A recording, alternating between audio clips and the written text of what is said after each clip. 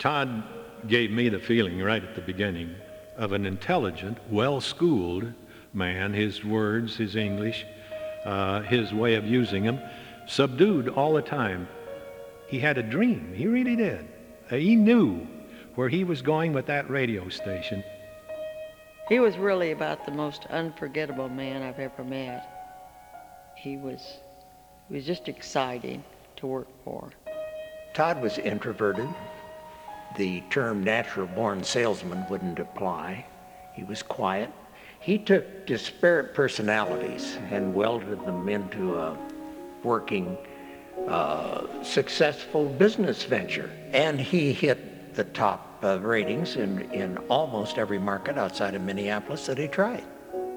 I think there's a lot of us for whom that was a very formative period in the sense that we were working for the best radio company there was. And I guess in retrospect, I may believe that it's not only the best radio station company there ever was, or probably ever will be, because there'll never be another era exactly like that.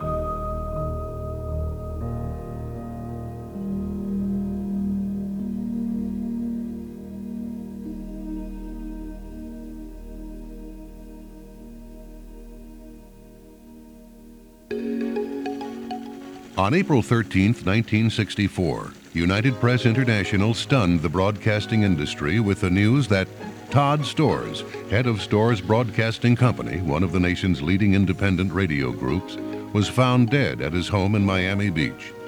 According to UPI, Storrs died from a cerebral vascular occlusion, a stroke. He was 39. UPI continued, Storrs is credited with inventing and promoting so-called formula radio, in which stations severed connections with big networks and broadcast the leading 40 popular tunes of the day with headline news reporting.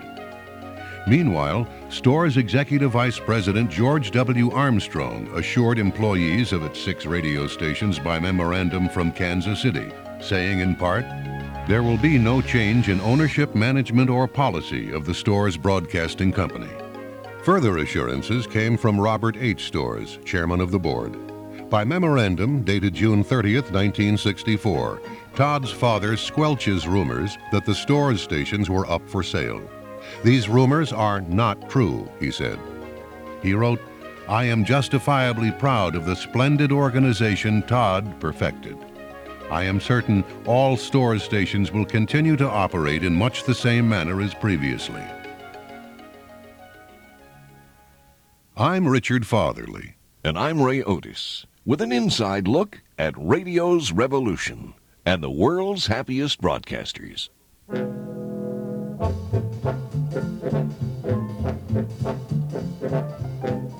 This study is about Robert Todd Storrs, whose father, Robert Herman Storrs, stood with Todd's entry into radio broadcasting and the purchase in 1949 of Omaha World Herald newspaper radio affiliates KOWH-AM and KOAD-FM in Omaha, Nebraska. The youngest of the 4 Storrs brothers, Robert H. Storrs retired his stock in the family's Storrs Brewing Company in January 1959 to devote himself to Todd's radio business. Following Todd's death in 1964, Robert took charge and control. But in a business sense, it was quietly acknowledged that Todd's father had always been in control, because he owned 60% of the newly established Mid-Continent Broadcasting Company, later known as the Storrs Broadcasting Company. Purchased for $50,000 cash on top of a $25,000 mortgage, KOWH-AM held the disadvantage of a daytime-only FCC license. By mid-July 1949, the new Mid-Continent Broadcasting Company, capitalized with $250,000, took ownership of KOWH and disposed of KOAD-FM. Robert H. Storrs would be its president. 25-year-old son Todd was in charge as vice president and KOWH general manager. With 500 watts on Clear Channel 660, its signal reached from Omaha into Nebraska, Iowa, South Dakota, Missouri, and Kansas. Despite its daytime-only license, KOWH became the prototype for the most imitated radio programming in the post-World War II era. While the world was watching America, increasing numbers of Americans began watching television. But by 1951, media analysts were watching KOWH because something big was happening to radio in Little Omaha. Harold Soderlund, former Omaha radio sales manager, advertising agency owner, and Storrs confidant, recalls, Todd stumbled around with KOWH for the first year. It took him a year to really find out where he was going to go with this thing.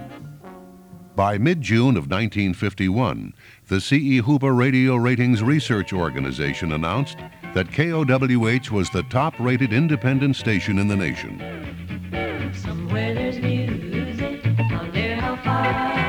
Somewhere there's heaven, it's where you are. The darkest night would shine if you would come to me soon.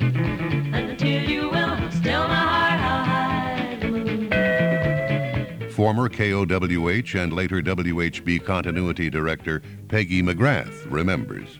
You could just see something happening, you know. It was so much fun working there and seeing all this happen. The half the time I wouldn't even take a paid vacation. I was afraid I was going to miss out on something. It was really exciting to see the ratings go up and up and up.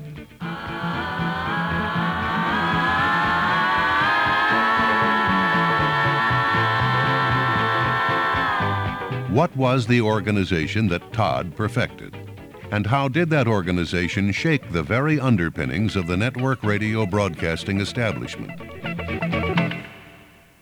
Storrs' programming policy became centered on two components: radio station promotions created to cause publicity and to attract tune-in, and the spaced repetition of currently popular music.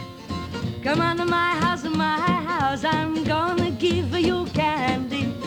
Come on to my house, I'm gonna give you everything. In October of 1951, KOWH hid money at various locations in the Omaha Council Bluffs area and broadcast clues leading to its whereabouts. Huge traffic jams resulted.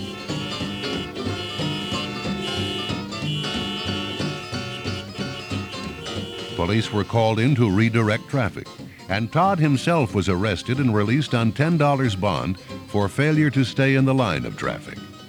The local publicity was sensational, but the street talk circulating in the radio broadcasting industry and along Madison Avenue in New York City was like money in the bank for KOWH, as national advertising agencies began to take a closer look at what was happening in Omaha.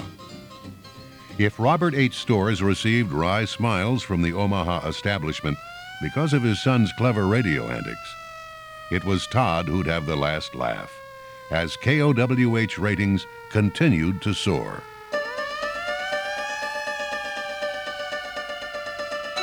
While Robert stood tall as a get-the-job-done civic leader, a pillar of the community, the money behind the new Mid-Continent Broadcasting Company, and its president, the KOWH treasure hunt promotion was only the beginning.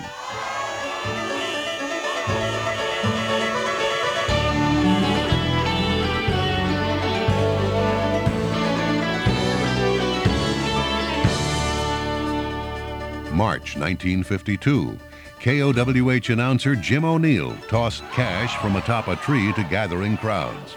Traffic was tied up for blocks. Police were again called into action to unsnarl the mess.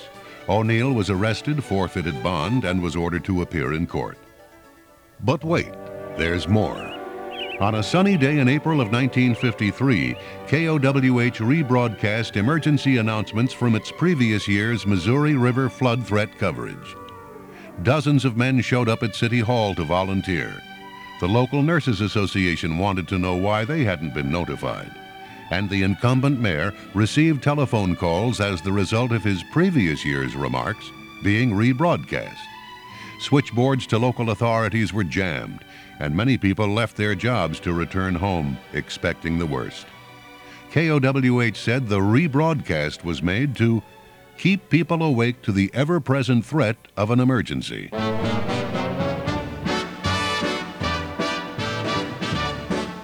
June 1953. I know I'd go from rags to riches if you would only say you care. And though my pocket may be empty, I'd be a millionaire.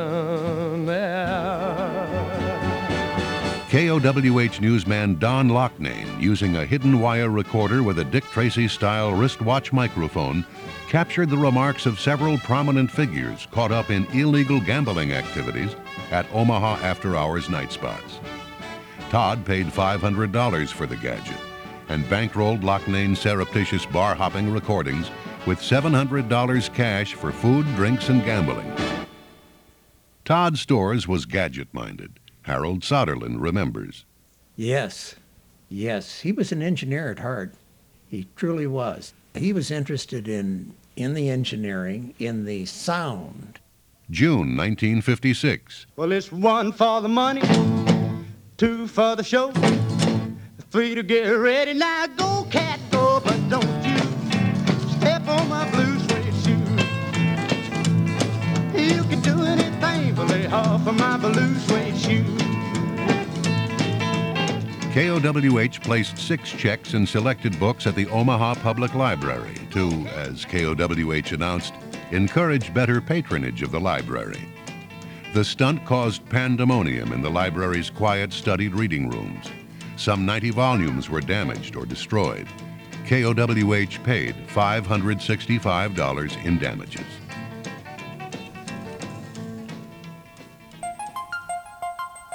While these stunts and others like them may not have been in the public interest, convenience, and necessity, a term often used by the Federal Communications Commission in evaluating the performance of radio station licensees, they did succeed in igniting controversy and local chit-chat as larger and still larger numbers of people began to sample KOWH programming. Once they tuned in to KOWH's brand of on-the-air promotion, popular music, and sensational news reporting, the station's ratings began to climb as measured telephonically by C.E. Hooper Incorporated, then the nation's top radio ratings research organization. A ratings trend which began in October of 1950 and continued into 1957. For daytime-only KOWH, it was spectacular and unheard of. In 1949, the year of its purchase by Storrs, about 4 out of every 100 Omaha homes using radio listened to KOWH. By 1951, that figure grew by more than 600%. By 1952, it was about 800% greater than its 1949 ratings. By 1956, more than 40% of every 100 Omaha homes using radio listened regularly to KOWH. Storrs' programming clearly demonstrated that radio wasn't dead after all. Working with his KOWH staff, Todd brainstormed station promotions at what he called top brass meetings, promotions which became signature events of Storrs' programming. Each promotion was designed to attract new tune-in and magnetize new tune-in into steady listenership. To accomplish these objectives, Storrs reasoned that money is the common need. Thus, the creation of a menu of day-to-day, week-to-week, and month-to-month listen-to-win promotions offering building cash jackpots, big cash, simple cash, and extraordinary merchandise prizes. Storrs' signature promotions for in-home and away-from-home listenership included Lucky House Number, Lucky License Number, as well as Simple Cash News Tip Awards. That's the KOWH 5-minute newspaper for this hour. Presented 5 minutes before every hour, important bulletins at once. And don't forget, KOWH awards $25 for the best news tip each week. Remember to call Atlantic 2228 when you see anything you think newsworthy. These promotions and many others like them did for KOWH what Knute Rockne's forward pass did for Notre Dame football, when the game simply wasn't prepared for it. Radio's revolution and the world's happiest broadcasters continues with Ray Otis.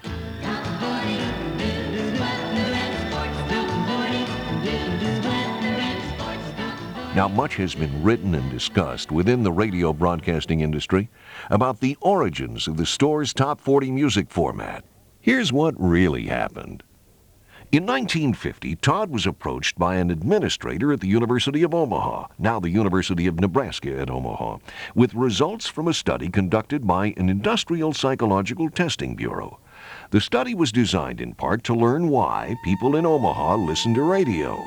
Music was a big reason to listen, and KOWH made a showing in the study with its local Sweet Music program, then hosted by KOWH announcer George W. Armstrong. Todd purchased the study. Irene, good night. Irene, good night. Good night, Irene. Good night, Irene. I'll see you in my dream. He then sent his assistant, Gaylord Avery, to New York City to monitor radio station WNEW, already a pioneer in popular music programming.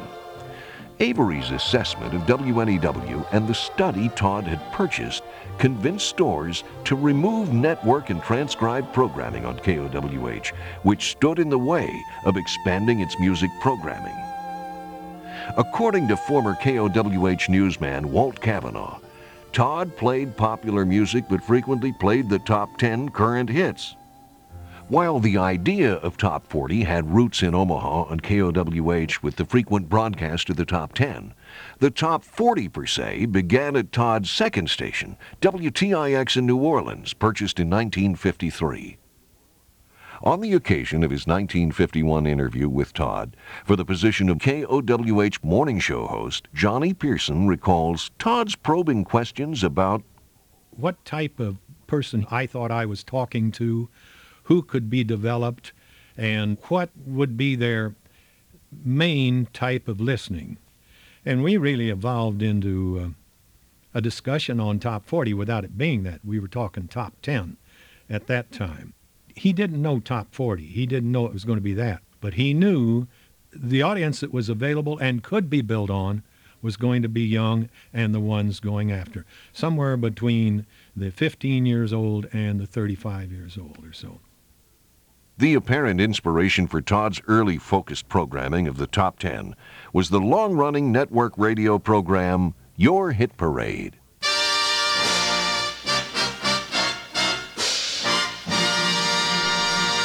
Number 1, the top tune of the week, the song the survey finds in first place. Here it is, the song you've been waiting to hear, in its fourth straight week at the very head of your hit parade.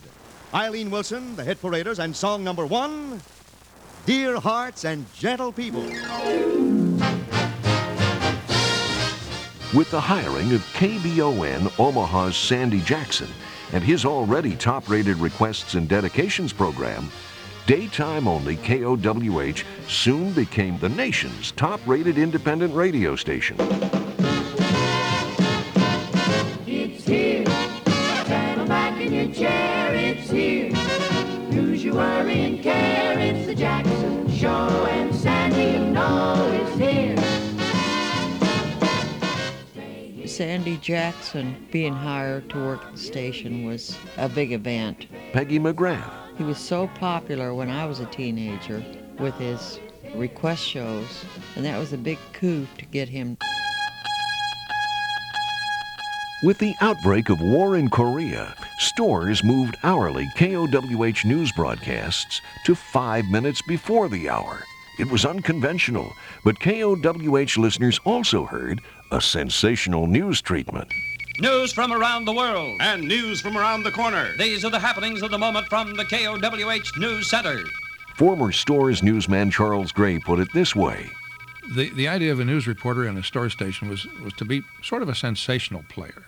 The idea was to make the news as gossipy, as sensational as possible. And they even suggested we subscribe to Confidential magazine, which was a scandal sheet in the day, and it would be very tame by today's standards.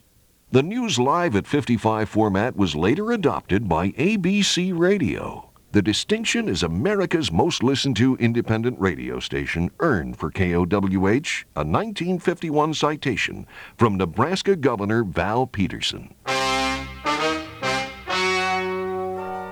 The legend you are about to hear is true. Only the needle should be changed to protect the record.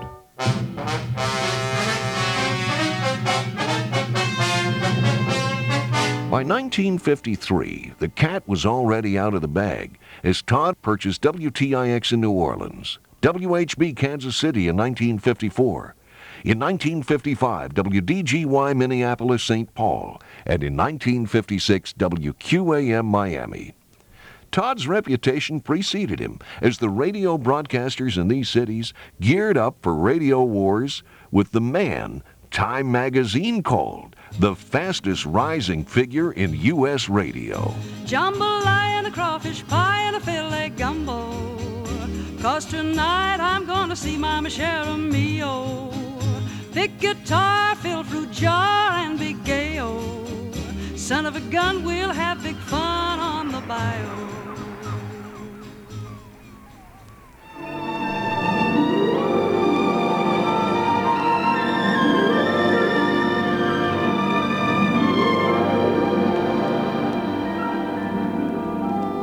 In 1953, Storrs established its presence in New Orleans with the purchase of WTIX.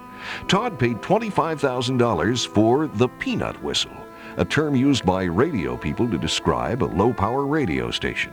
But WTIX was a full-time peanut whistle with 250 watts at 1450 on the AM dial.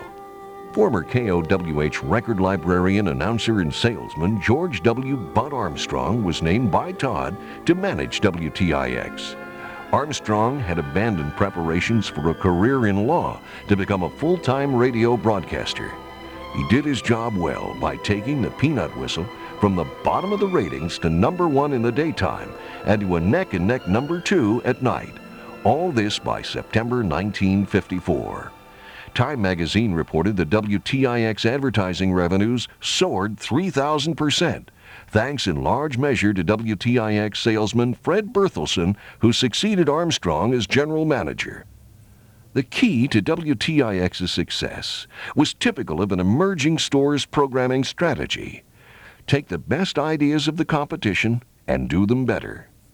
Such was the case with New Orleans' NBC local affiliate WDSU, whose Top 20 on 1280 program was an immediate target of Storrs counter-programming. WTIX upstaged WDSU's Top 20 program by starting its countdown an hour earlier and ending an hour later. With the addition of 20 more song titles, WTIX now had 40.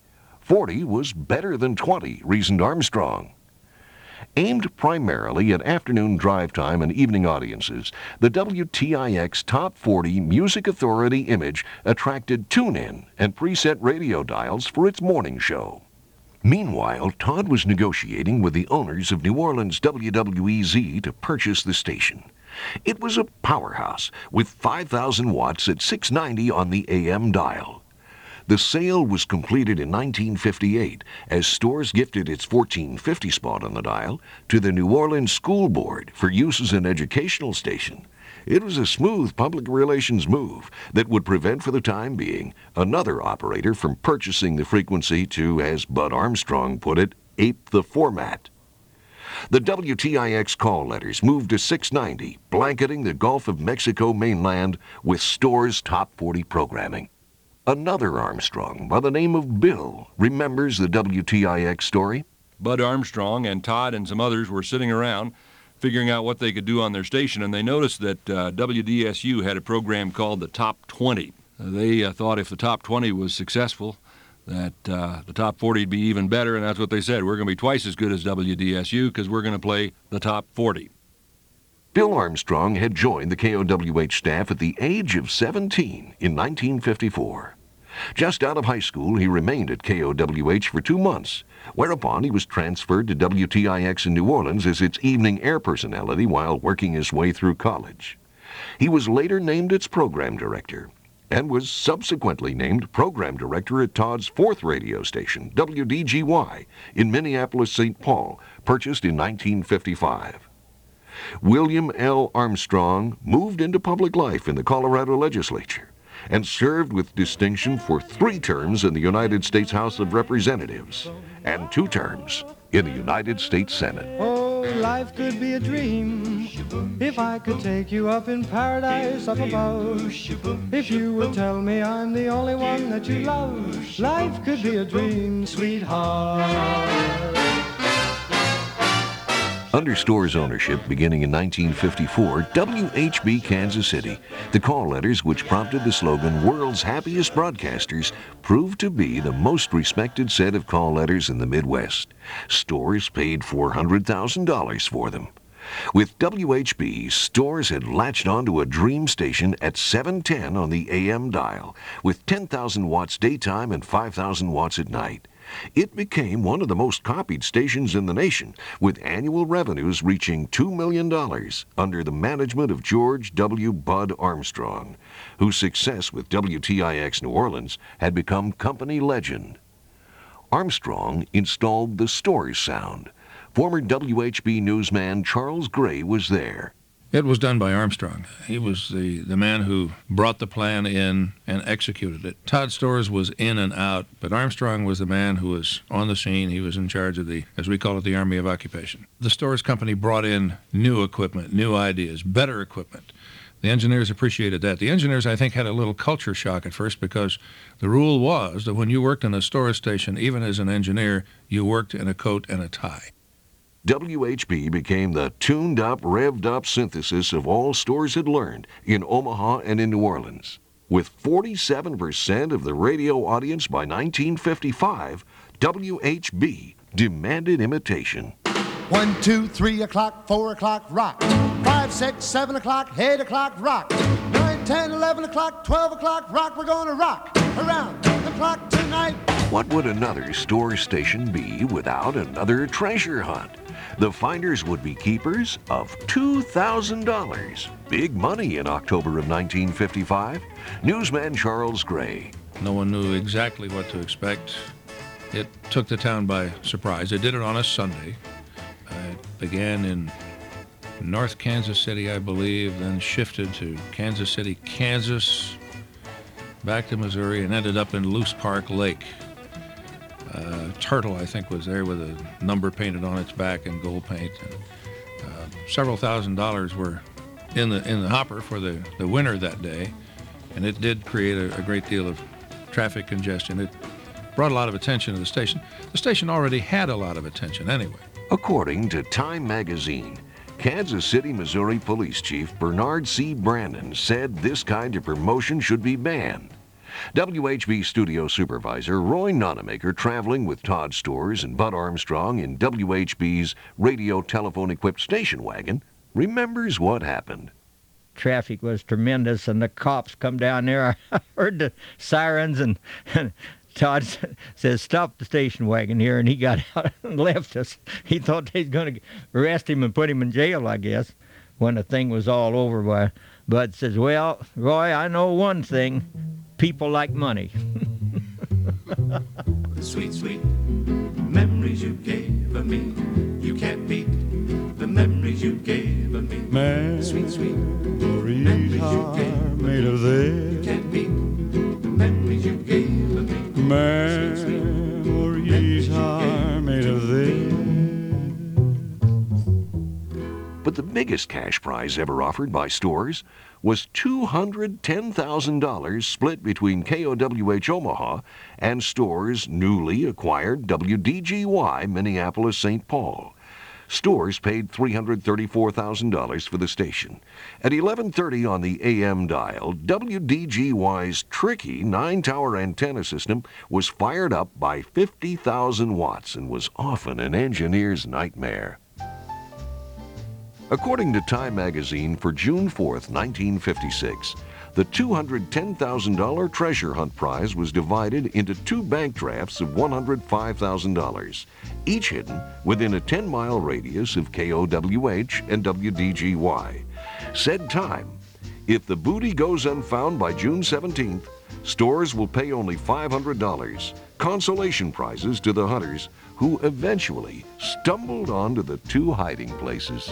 Former WDGY program director Bill Armstrong. Our having to pay off the prize was insured with Lloyd's of London or somebody because we had no intention of giving away that money.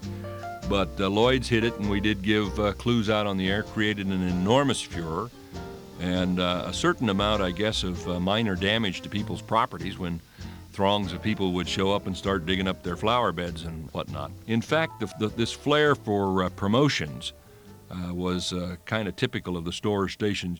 Radio's revolution and the world's happiest broadcasters continues. Here again, Richard Fatherly.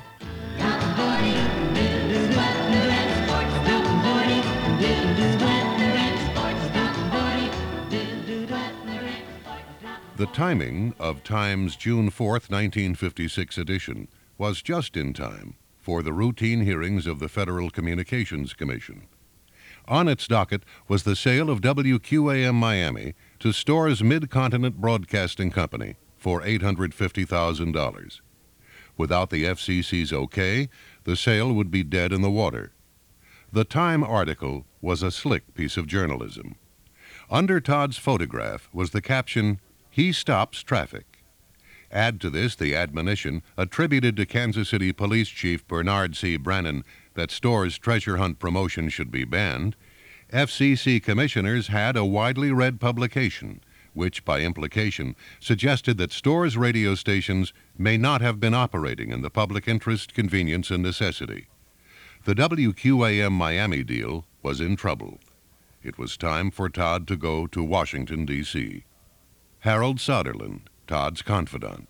If it had to do with the broadcast business, in other words, if you're going to run a top 40 station and you're going to abandon all of the rules that used to apply to a regional station, you're going to be interested in the FCC and its personnel and how to influence them in your favor, or if you're applying for a station.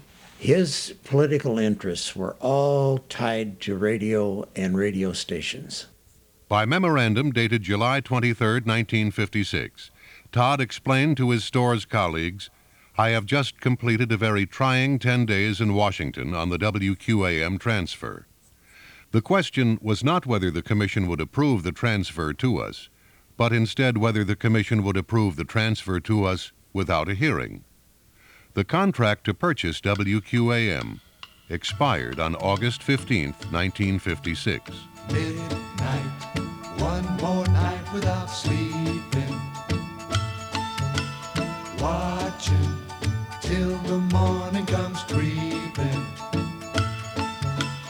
Green door, what's that secret you're keeping? There's an old piano and they play it hot behind the green door. Don't know what they're doing, but they laugh a lot behind the green door. Wish they let me in so I could find out what's behind the green door. Said Todd, if the Commission had failed to act, or if the Commission had voted to send the matter to hearing, we would have, in all likelihood, lost the purchase of WQAM. Todd got the FCC's nod to buy WQAM. How that happened rocked the broadcasting industry. He pledged by a notarized affidavit appearing in the July 23, 1956 edition of Broadcasting Telecasting magazine that he would discontinue running his famous promotions on all the Storrs stations, including WQAM, thus sidestepping an FCC hearing and assuring FCC approval of the WQAM sale. The specter of censorship was widely discussed by broadcasters, but the implicit message was this: radio station programming content could have an effect on the licensing process. For that reason, the WQAM controversy had a lasting impact on the Mid-Continent Broadcasting Company and the broadcasting industry. The truth of the matter, said Todd, is that we discontinued these contests because they were questioned by the Federal Communications Commission. You ain't nothing but a hound dog, you're crying all the time. You ain't nothing but a hound dog, crying all the time. Well, you ain't never caught a rabbit and you ain't no friend of mine. The WQAM deal now sealed, the station quickly dominated the radio listening habits of South Floridians. At 560 on the AM dial, WQAM's 5,000 watts drenched the Caribbean and much of South Florida with Storrs' Top 40 programming. Saturday Top 40, May 3rd, 1958.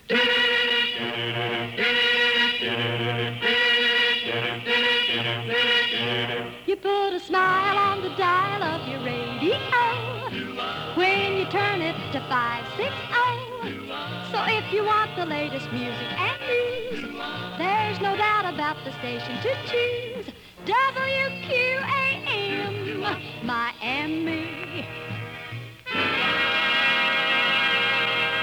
You're tuned to Radio 1 Miami. WQAM survey proved to have more listeners this time of day than all other radio stations in Miami combined. Named by Todd to manage WQAM was Jack Sandler. An ex-hockey player, he'd covered the bases as well at KOWH Omaha as sports director and salesman, gaining local fame for his Major League Baseball game recreations using a sports ticker and sound effects.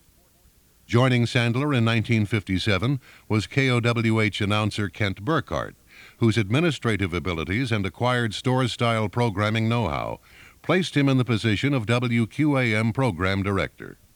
WQAM became Todd's radio showpiece.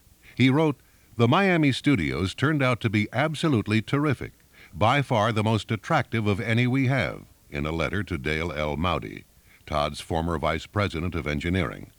Mowdy had done much of the early studio design work. Also in 1957, the Mid-Continent Broadcasting Company changed its name to the Storrs Broadcasting Company after the sale of Todd's original KOWH Omaha to William F. Buckley's National News Weekly for a reported $822,500, more than 10 times its original purchase price. In his March 28, 1957 memo, Todd wrote, "There were several considerations which made it advisable to sell KOWH. We have had much greater success with our type of operation with full-time stations in larger cities than Omaha. There is a possibility that we may move our home office away from Omaha to Miami." Other factors, he said, made the sale necessary.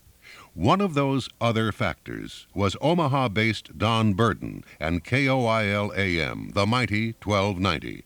Harold Soderlund. He cultivated Todd, oddly enough, something I never could understand. He copied everything the Storrs did, even down to the letterhead. He even got as close to the Storrs name as he could with the star stations, he called them, the star stations. He copied everything that you could possibly copy.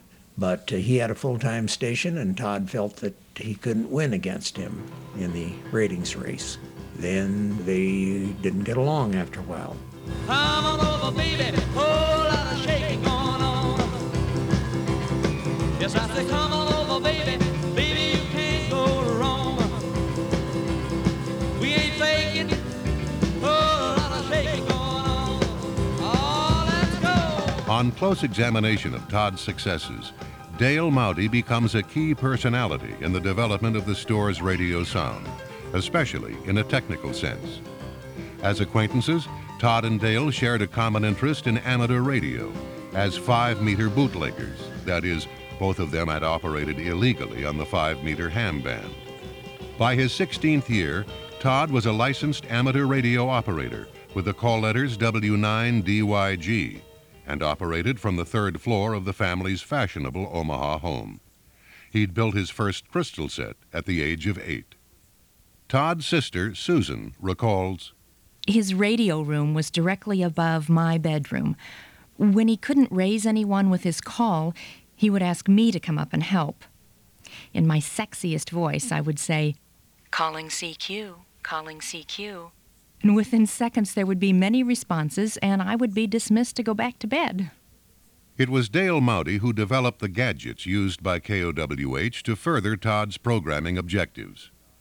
A telephone answering device for a Talk to Santa Claus promotion, a device not then manufactured by the telephone industry. Hello, this is the KOWH operator.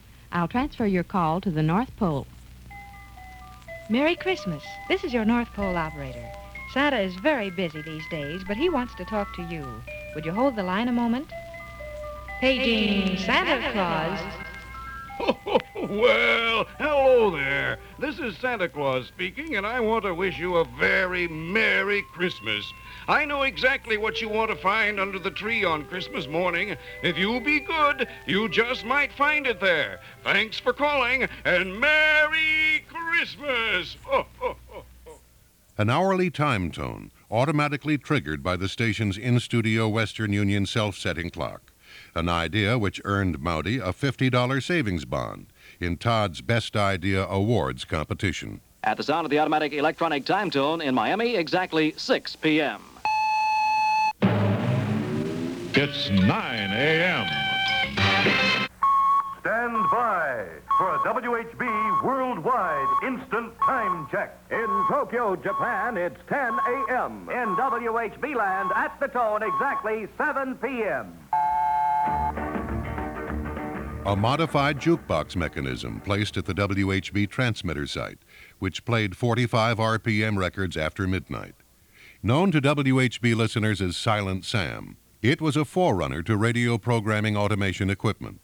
According to WHB studio supervisor Roy Nonamaker, the machine was prone to tripping up and once played the same record for some 2.5 hours.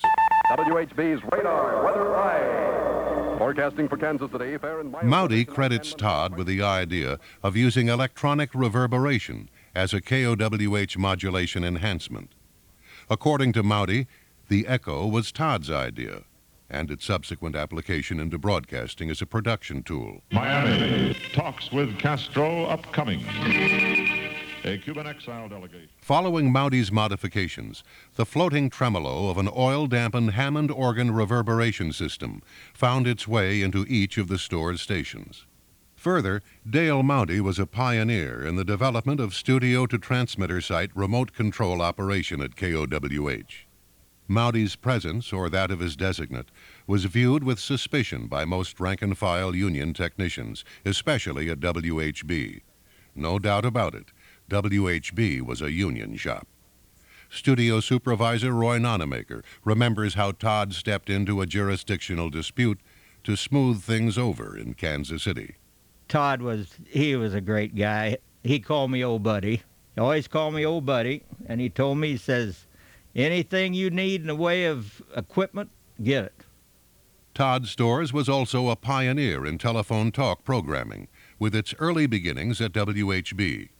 It was Dale Mowdy who developed its so-called multiphone system, enabling the talkmaster and call-in listeners to speak not only with each other, but with out-of-town guests as well. Nightbeat, as it was called, aired Monday through Friday from 10 p.m. to 1 a.m.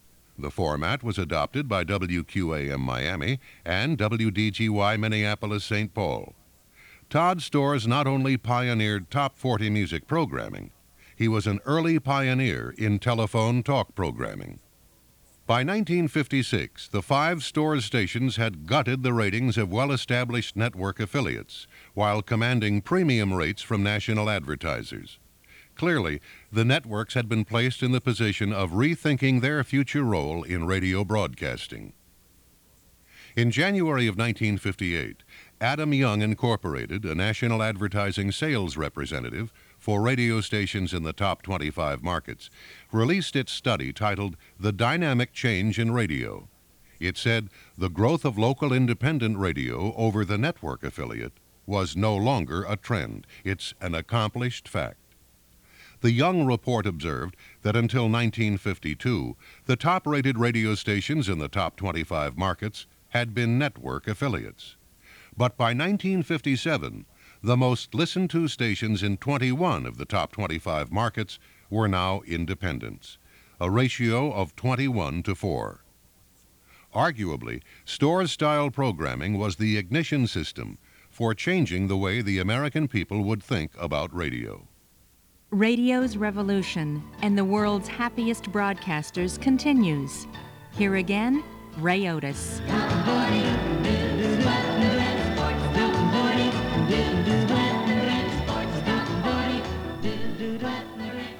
In 1957, the lure of New York City was cause for the removal of several of Todd's spark plugs. Stephen B. Lubunsky, who had progressed through the sales ranks at Todd's WHB to become a stores vice president and general manager at WDGY, was recruited by Robert E. Eastman, then president of American Broadcasting Network. Lubunsky's assignment as vice president of programming was to implement its new Live and Lively format, featuring live orchestras, singers, and performers. Todd referred to the idea as the Great Experiment.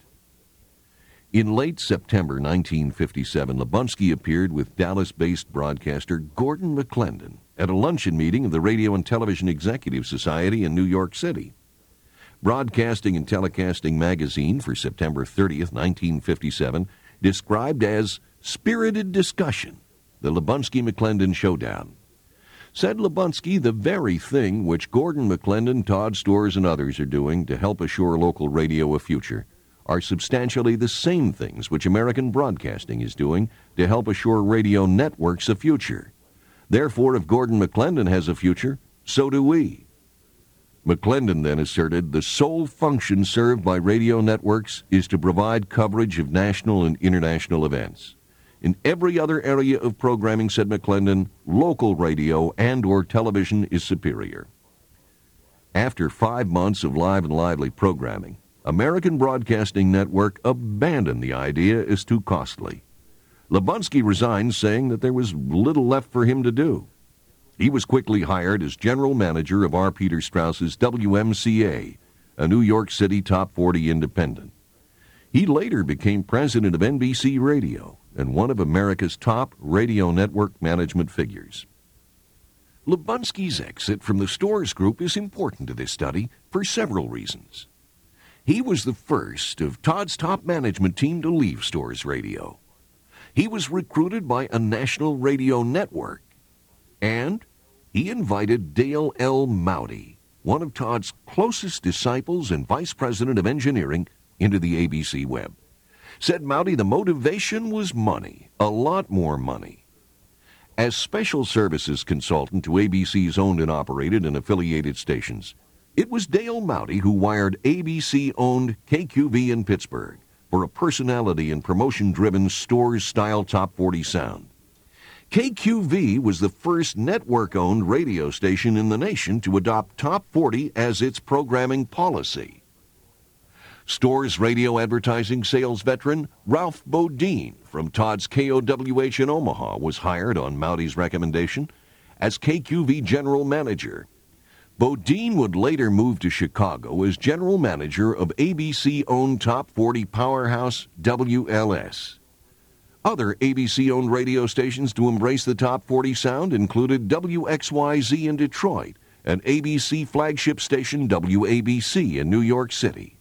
Former KOWH morning show host and WHB program director John E. Pearson was another Stores personality to leave Todd in 1957.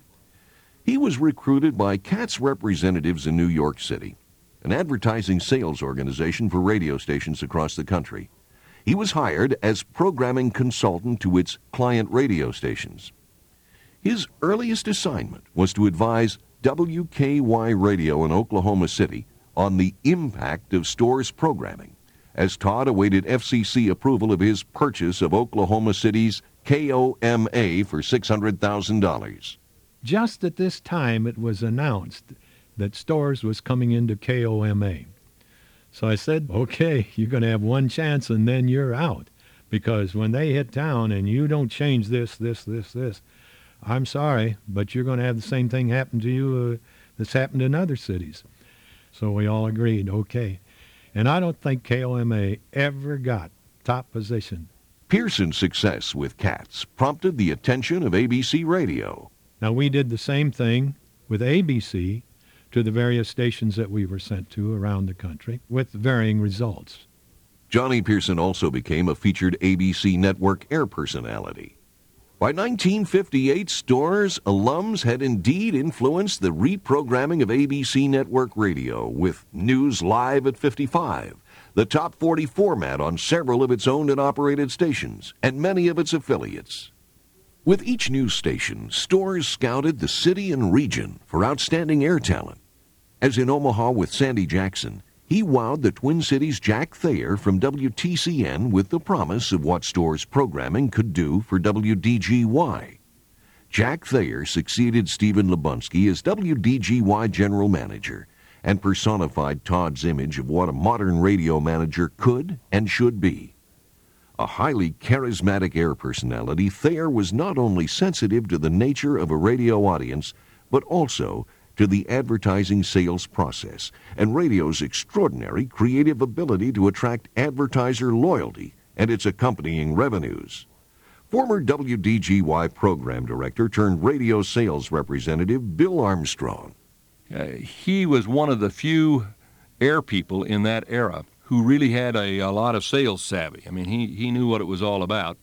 First of all, he gave me a tip about an account that he thought might be a prospect for us, which was a Tombstone Manufacturing Company in a city 40 or 50 miles away, and he loaned me his car to drive down there, and sure enough, I sold him a 13-week schedule of newscasts at 11:55, just before noon, and I remember their slogan was, "Drive carefully, we can wait." Following a serious 1957 illness, hospitalization, and recuperation, Jack Thayer left the Storrs Broadcasting Company. Thayer's career path would lead him to the mid-'70s presidency of NBC Radio. Meanwhile, back in Oklahoma City, WKY had moved quickly to implement John E. Pearson's recommendations, including severing its long-standing ties to NBC and installing the Top 40 sound, thus upstaging Todd's new KOMA. To the amazement of industry observers, KOMA hooked up with NBC. It was short-lived. At 1520 on the AM dial, KOMA's 50,000 watts blasted the western United States and is best remembered as a nighttime skywave beacon for long-distance listeners enthralled by radio's Top 40 sound, with reception reports coming from as far away as Australia, addressed simply to Toma in Oklahoma.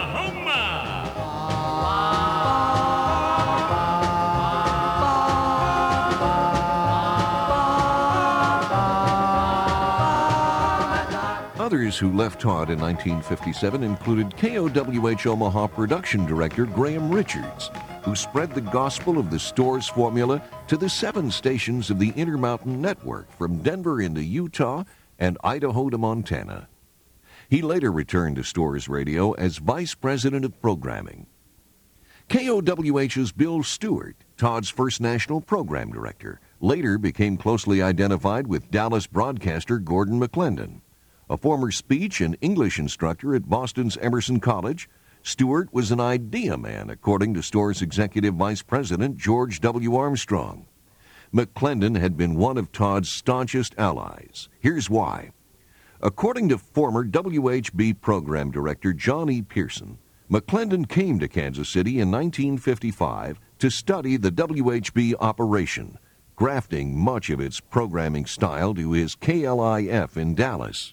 I can remember at HB when I was program director, we'd have people come in and visit us to see how we did it. Only one guy that came to visit us that I remember took it home. And that was a guy out of Texas, Gordon McClendon. He came in and sat on my wastebasket and listened and went back to Dallas and picked it up. Idea man Bill Stewart returned to the Storrs Group at WHB on April 13, 1964, the day of Todd Storrs' death. He again left Storrs Radio in October 1966 to return to the McClendon Corporation.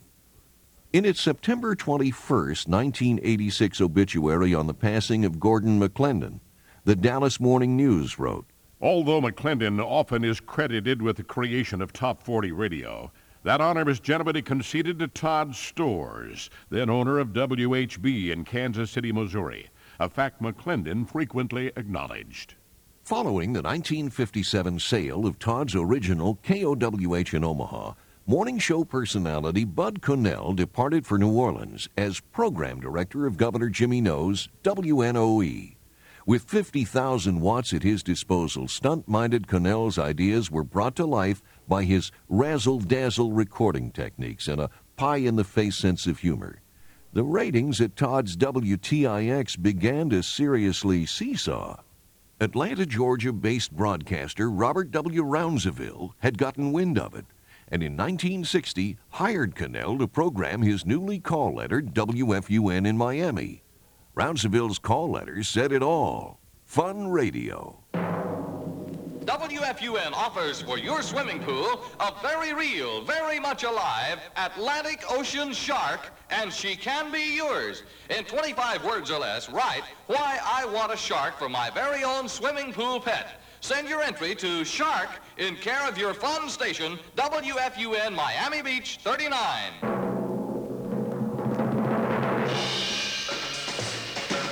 A shark you'll win from FUN to grace your pool a streamlined fin.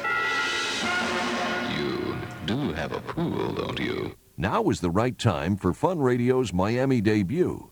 If WQAM's success since 1956 had been sensational, Fun Radio was sure to be sound-sational. Jules down Arab Mig. Miami. Operation Alert. Miami Beach. Hotel owner shot on yacht. WFUN Fundamental News. This is Brett Huey with the fundamental facts. Meanwhile, WQAM's #1 ratings had slipped to #4. Program director Charlie Murdoch blamed it on the shaky performance of automation equipment. It was later removed, and WQAM recovered much of its lost ground. The trendy bottom-line promise of early days automation seemed to make sense. Cut operating overhead and exercise greater control over programming content. For KOMA, automation was at best unreliable. For WQAM and WDGY, it had been a disaster. From the new home office headquarters of the store's broadcasting company on Miami Beach, Todd passed the word to Executive Vice President George Armstrong in Kansas City and Graham Richards, his Vice President of Programming, to hire Bud Cannell as Program Director for store's newly acquired KXOK in St. Louis, purchased in 1960 for a reported $1.5 million. Bud took charge of KXOK programming in 1961. Conferring with Todd on his need for an operations and promotion budget, Todd said, "You don't have a budget. Spend what you need, but spend it wisely." By 1962, KXOK had all but demolished its top 40 competition. At 6:30 on the AM dial with 5,000 watts, KXOK faced another challenge, a CBS-owned station with 50,000 watts on Clear Channel 1120. KMOX programming rested on the foundation theme of At Your Service, featuring always-present spot news, telephone talk, and Major League sports. Its architect was Robert Hyland, an up-and-coming role model for talk radio's emerging management elite. OX was St. Louis Cardinals baseball, Cardinals football, August Busch and Budweiser beer. It was Jack Buck, Harry Carey, and a choir of talk show maestros gift-wrapped for the St. Louis establishment and St. Louis's blue-collar majority. Enormously successful and highly respected, KMOX was about to meet its match. It's been a hard day's night, and I've been working like a dog. In the spring of 1964, Store's Vice President Jack Sampson arrived in St. Louis to manage KXOK. He had been the general manager of KOMA in Oklahoma City.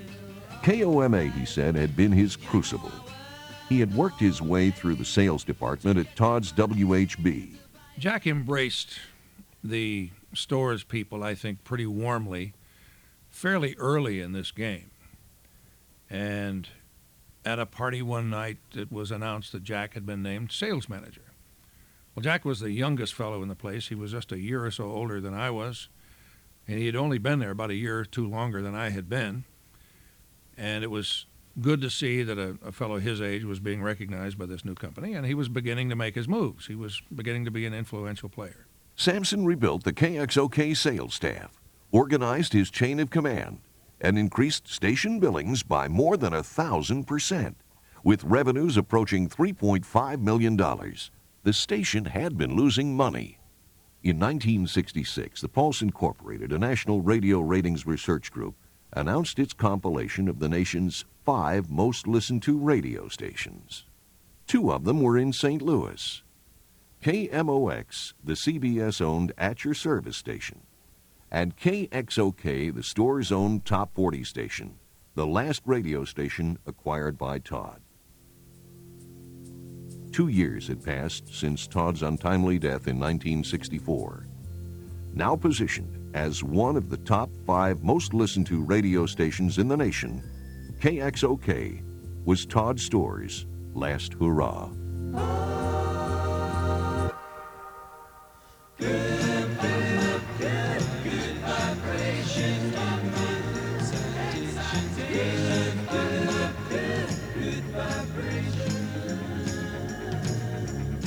Now, with some final thoughts, here's Richard Fatherly. As this presentation is being produced, 10,263 commercial radio stations are licensed for broadcast by the Federal Communications Commission. 5,442 FM stations now outnumber their 4,821 AM counterparts. Television stations number 1,553. But that isn't the way it used to be. An old cowpoke went riding out one dark and windy day. Nearly a half-century ago, in 1949, when Storrs purchased its first radio station, daytime-only KOWH in Omaha, there were 2,086 AM stations, 733 FM stations, and 97 TV stations. Don't be cruel to a heart that's true. In 1956, the year Todd purchased WQAM in Miami, AM stations jumped to 3,108. FMs dropped to 550. TV stations increased to 628. The decline in FM stations gave rise to the expression that FM meant failing money, an expression attributed to Todd's father. Don't you give me no dirty looks. Your father help, he knows what cooks. But in 1958, the year Storrs acquired KOMA in Oklahoma City, FM rebounded to 686 stations. Don't talk back. AMs climbed to 3,423, and television stations grew to 666.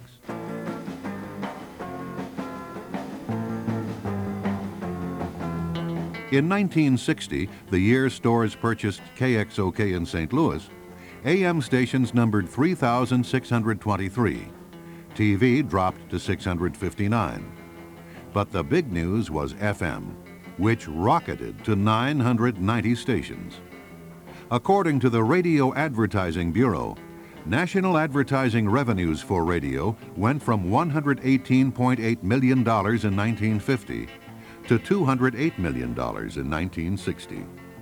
Local retail radio advertising revenues jumped from $203.2 million to $401.6 million for the same period.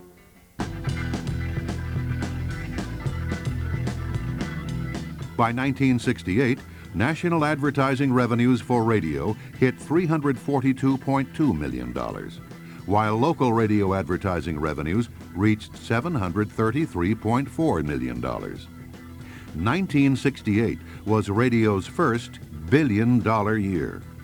Network radio figures are not included in this summary.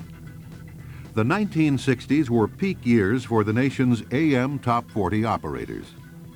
According to former Storrs controller John Johnson, combined annual revenues for the 6 Storrs stations peaked at or near $20 million from the mid-60s through the early 70s. Annual revenues declined from $15 million downward into the late 70s. The new money was on FM.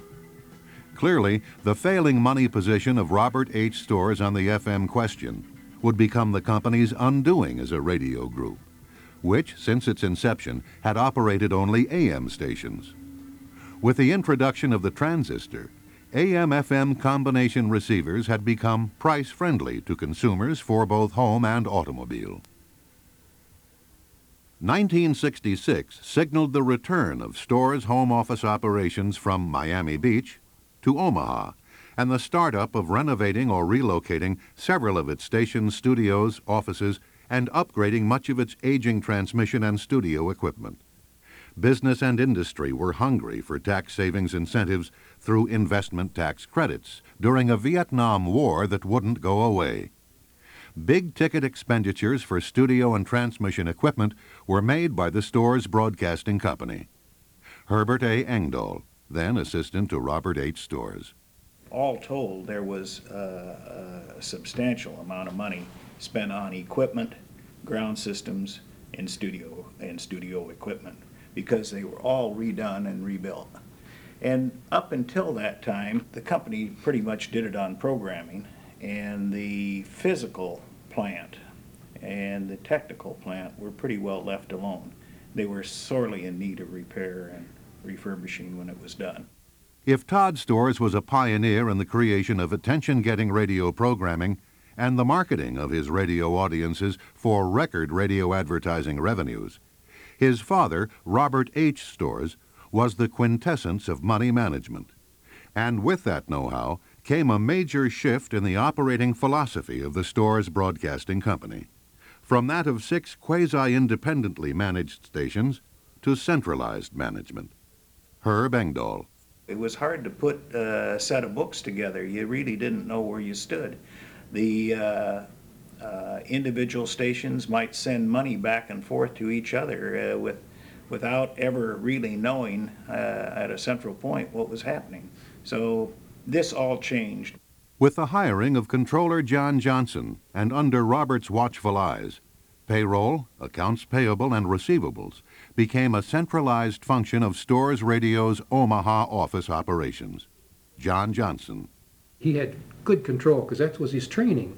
I mean, he was a banker for years, and he was on the board of the Omaha National Bank. He was very thorough, and he wanted to know what was going on. He had a good insight, and he knew who was people, and he would check them out and talk to them, and he had a definite opinion one way or the other whether he was in their corner or not. Storrs general managers now required home office approval for any major expenditure. Herb Engdahl.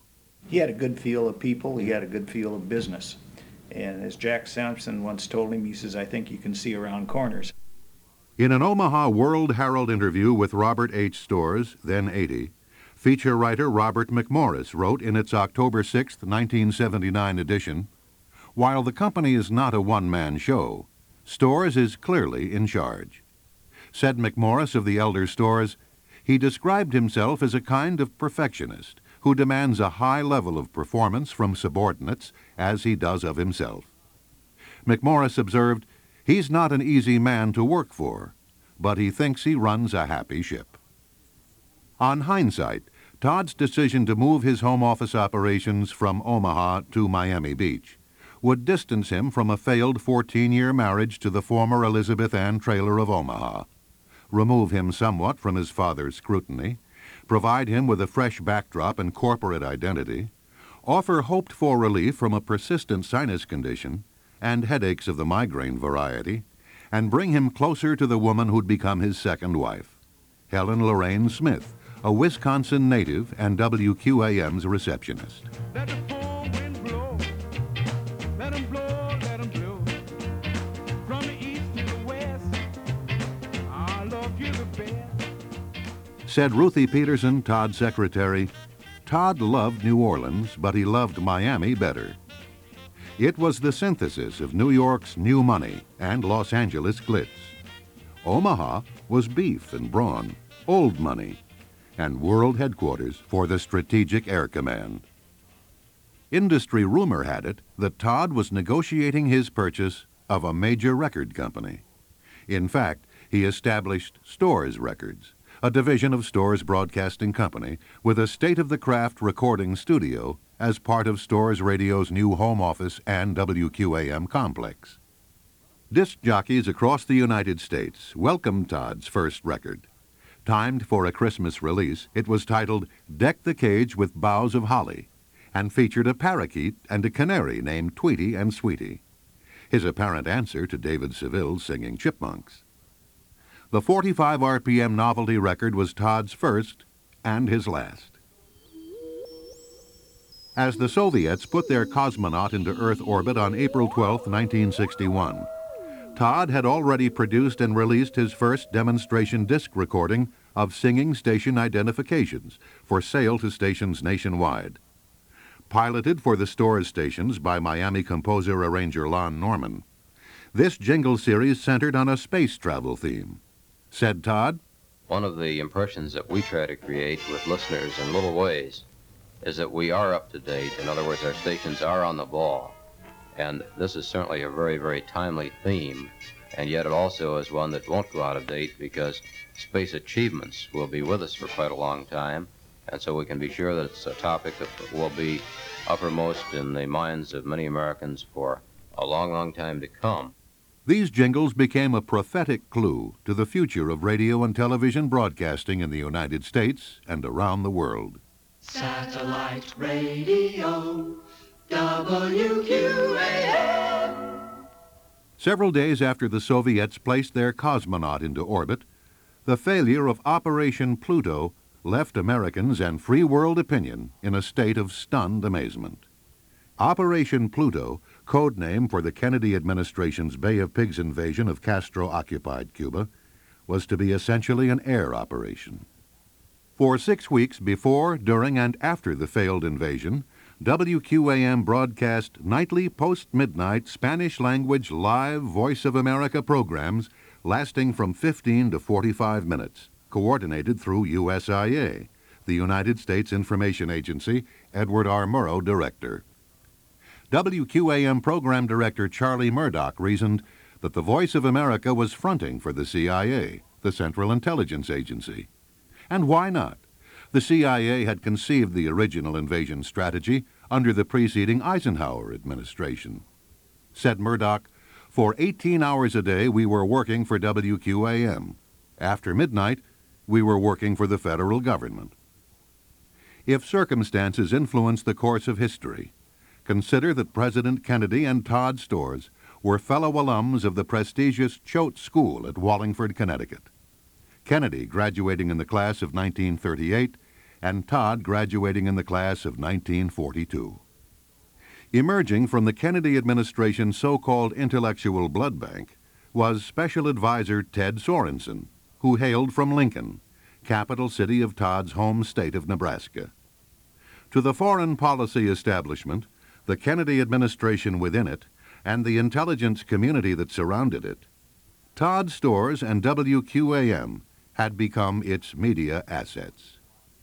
Of parallel interest to Washington watchers and media observers was the U.S. House of Representatives House Legislative Oversight Committee's inquiry into the relationship between the Storrs stations and 18 record companies. According to the Omaha World Herald for February 11, 1960, these record companies had picked up a $117,000 tab at the second of 2 disc jockey conventions sponsored by the Storrs stations in late May 1959 at Miami Beach's Americana Hotel. The first such convention took place at Kansas City's storied Muehlebach Hotel on March 7th, 8th, and 9th, 1958. Largely the creation of Idea Man Bill Stewart, a 2-page advertisement for the Storrs Broadcasting Company, appearing in the January 27, 1958 edition of Broadcasting Magazine, billed the Kansas City Convention as the first annual pop music disc jockey convention and programming seminar, free and open to all disc jockeys, program directors, record industry, and broadcast industry management personnel. Modeled after the program of the 1958 Kansas City Disc Jockey Convention, the late May 1959 Miami Beach Convention attracted some 2,500 people, according to Bill Stewart. They were all heavy people. They were the people of that day, recalled Stewart, for Billboard magazine's radio-TV editor Claude Hall in its December 30th, 1972 edition. Said Stewart, one local newspaper baited its convention coverage with this headline: Booze, Broads, and Bribes. The 1959 Disc Jockey Convention at Miami Beach became a springboard into allegations of record play-for-pay to disc jockeys, known as payola. It was a hot topic, but payola was soon dwarfed by network television's rigged game shows 21 and the $64,000 question. Meanwhile, the Federal Communications Commission was moving on legislation to make payola and rigged quiz shows a criminal offense. Storrs Vice President and WQAM General Manager Jack Sandler accepted the subpoena from House payola investigators. A similar subpoena, said the Associated Press, was served on the Americana Hotel for delivery of its records covering the convention at which 2,000 disc jockeys were wined and dined. By 1963, the 1934 Communications Act, as amended, would include Section 317, prohibiting any radio and television employee from accepting any gift in excess of $25 in value in any calendar year. A disclaimer crafted by Storrs Vice President and General Counsel Herb Dolgoff would be broadcast several times daily on the Storrs stations as follows. Certain records heard or given away on KXOK were provided in consideration of cooperation by various record artists, manufacturers, and distributors. Dolgoff had been instrumental in gifting WTIX's early 1450 frequency to the New Orleans School Board, while Todd negotiated the purchase of WWEZ's high-powered 690 as Storrs Radio's WTIX dial position beginning in 1958. WTIX Audio Newsreel. WQAM Saturday Top 40, May 3rd, 1958. Now let's turn to number 11 on that Top 40 survey, The Great Sounds of the Orleans. Saw him last Saturday night on stage at the KXOK Super Summer All-Star Show. Not me, baby. Red Hot, on its way to the top. The Red Hot Tiger Top 50 disc from the new WDGY. Here's Elvis from Weechee. Now, WHB's award-winning public opinion feature, Sound Up. EAM of Kansas City writes, here certainly is constructive criticism. Let's eliminate the election posters on telephone and light poles in greater Kansas City. It would create greater civic pride and dignity. WHB wants your transistor radio. We want to send it to By 1955, Todd Storrs, now 31, became president of the Mid-Continent Broadcasting Company, his father becoming its chairman of the board. Dale Mowdy, technical director, and Herb Dolgoff, Storrs general counsel, along with station managers, were named as vice presidents. There's a whole generation with a new explanation. People in motion.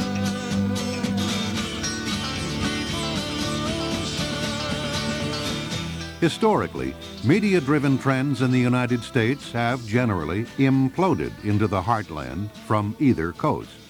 In the case of Storrs-style programming, the Top 40 idea germinated in the heartland, Omaha, moved quickly down the Mississippi Valley, was perfected in Kansas City, and copied from coast to coast.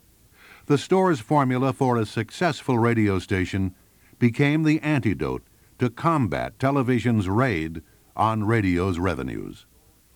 To this day, the tenets of Storrs programming form the basis of independent radio thought and action.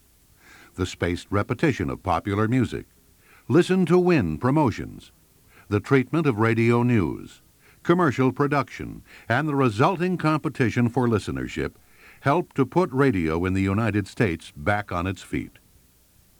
Robert Herman Storrs died May 10, 1992, at the age of 93. His wife, Todd's mother, Mildred Todd Storrs, had predeceased him at the age of 87.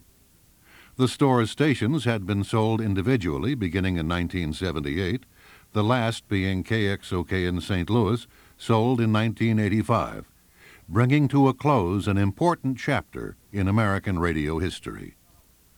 The Robert H. and Todd Storrs Scholarship Fund provides scholarships to attend the College of Journalism and Mass Communications at the University of Nebraska at Lincoln.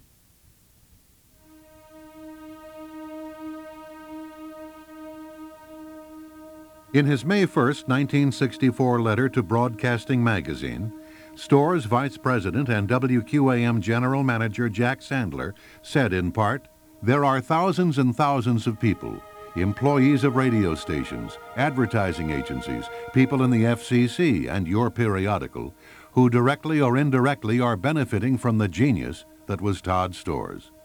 Let's recognize that fact and do something about it.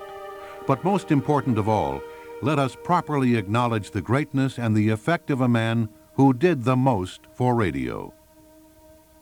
In Kansas City, this is Richard Fatherly.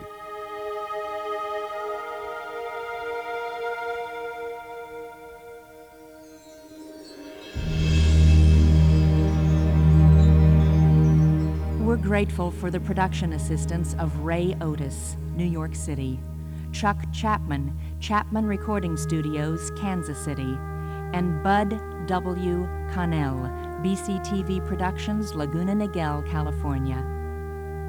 For research and archival materials, the producer thanks the Douglas County, Nebraska Historical Society, the Omaha World Herald newspaper, Chuck Haddock's Mars Sound Archives at the University of Missouri at Kansas City, Edward B. Ayers, Choate Rosemary Hall, Wallingford, Connecticut, Dan Diamond at WHB, Bobby Day and Bobby O at Oldies 95, Mike Morlock at KUDL, and Greg Funk at KFEZ, all Kansas City. For additional audio archival materials, the producer extends special thanks to Larry Hoffman, St. Louis, Frank Absher, WSIE, Southern Illinois University at Edwardsville, Don Warsham, Northridge, California. For their reminiscences and editorial support, the producer thanks George W. Armstrong, Herb Engdahl, John Johnson, Ruthie Peterson, and Carl Mann in Omaha, Harold Soderland and Sandy Jackson in Lincoln, Peggy McGrath, Roy Nonamaker, John E. Pearson, Don Mell, Charles Gray, Don Loughnane in Kansas City, and Johnny Canton, Minneapolis. And special thanks to Jack Sampson in Hutchinson, Kansas. The Honorable William L. Armstrong, United States Senate, retired, in Denver, and Charlie Murdoch in Cincinnati. I'm Jeannie Blau. The producer is grateful for the production and editorial advice of Dr. David McFarland, Kansas State University in Manhattan, and Counsel Michael L. Feinstein, Fort Lauderdale, Florida. And still more thanks to Arthur Storrs Jr. at the historic Storrs Mansion in Omaha, Kansas City publicist Anita Harnett, radio archivist Don Fry in Lawrence, Kansas, Radio Yesteryear's Dave Golden, Sandy Hook, Connecticut, and Ed Bruder, Man from Mars Productions in Manchester, New Hampshire. Thanks also to Helen Norwood Stacy, Pismo Beach, California, Gene Irwin, Kansas City, Rob Cecil at Audio Post Productions, Kansas City, Bill Taylor, KISS FM, Globe, Miami, Arizona, and Catherine Fatherly for her untiring assistance. Your comments are welcome to Post Office Box 172114, Kansas City, Kansas, 66117. This cassette has been released for audition purposes only. I'm J.P. Morgan. Thanks for listening.